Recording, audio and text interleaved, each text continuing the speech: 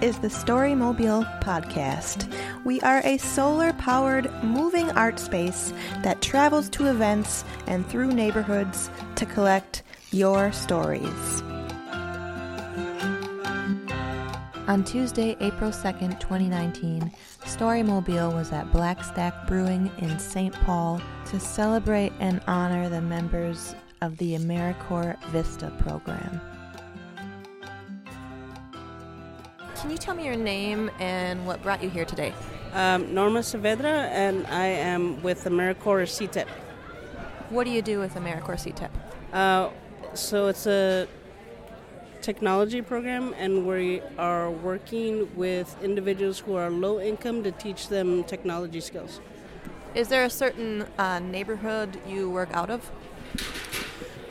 I work in St. Paul, near the McAllister area. Can you describe like a typical day? Like you go into the area, is there people who sign up for these technology classes? What is it like a day-to-day basis like for you?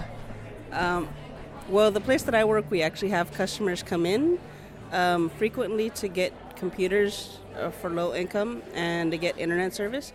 So if they need help with setting up a computer, or if they're just interested in how a computer functions, how to turn it on, how to type, that kind of thing. So they'll come back and I'll set up appointments and work with them. And is it typically young people, adults? What is the ages that you serve? A lot of the age range is, I'd say a generation above mine. So like 40 to 75, I think, is my age demographic. Yep. For you personally, what has this job, how has it affected you positively? Well, I think the job that I had before was working in corporate, so being able to be introduced into the nonprofit sector and working with people is just, it's really been helpful just to kind of gain perspective on how nonprofits work and really being more engaged with all kinds of people. So next year, are you going to be doing something different? I'm not sure. I'd like to do a second year, but that depends on handling the Minnesota winter. So, yeah. Are you not originally from here? I'm from Texas. Oh.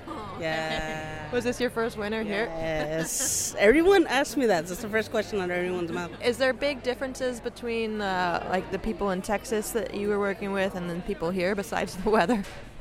I think that the ethnic part of it is very different because I'm used to working with Latino population in El Paso, and this is frankly a much more diverse group of people that I work with. Yeah. Did you choose to come to Minnesota on purpose? Yeah, actually I did.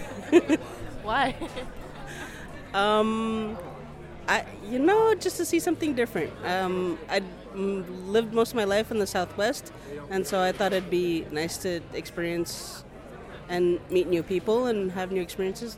Yeah. Well, thank you. Yeah, no problem.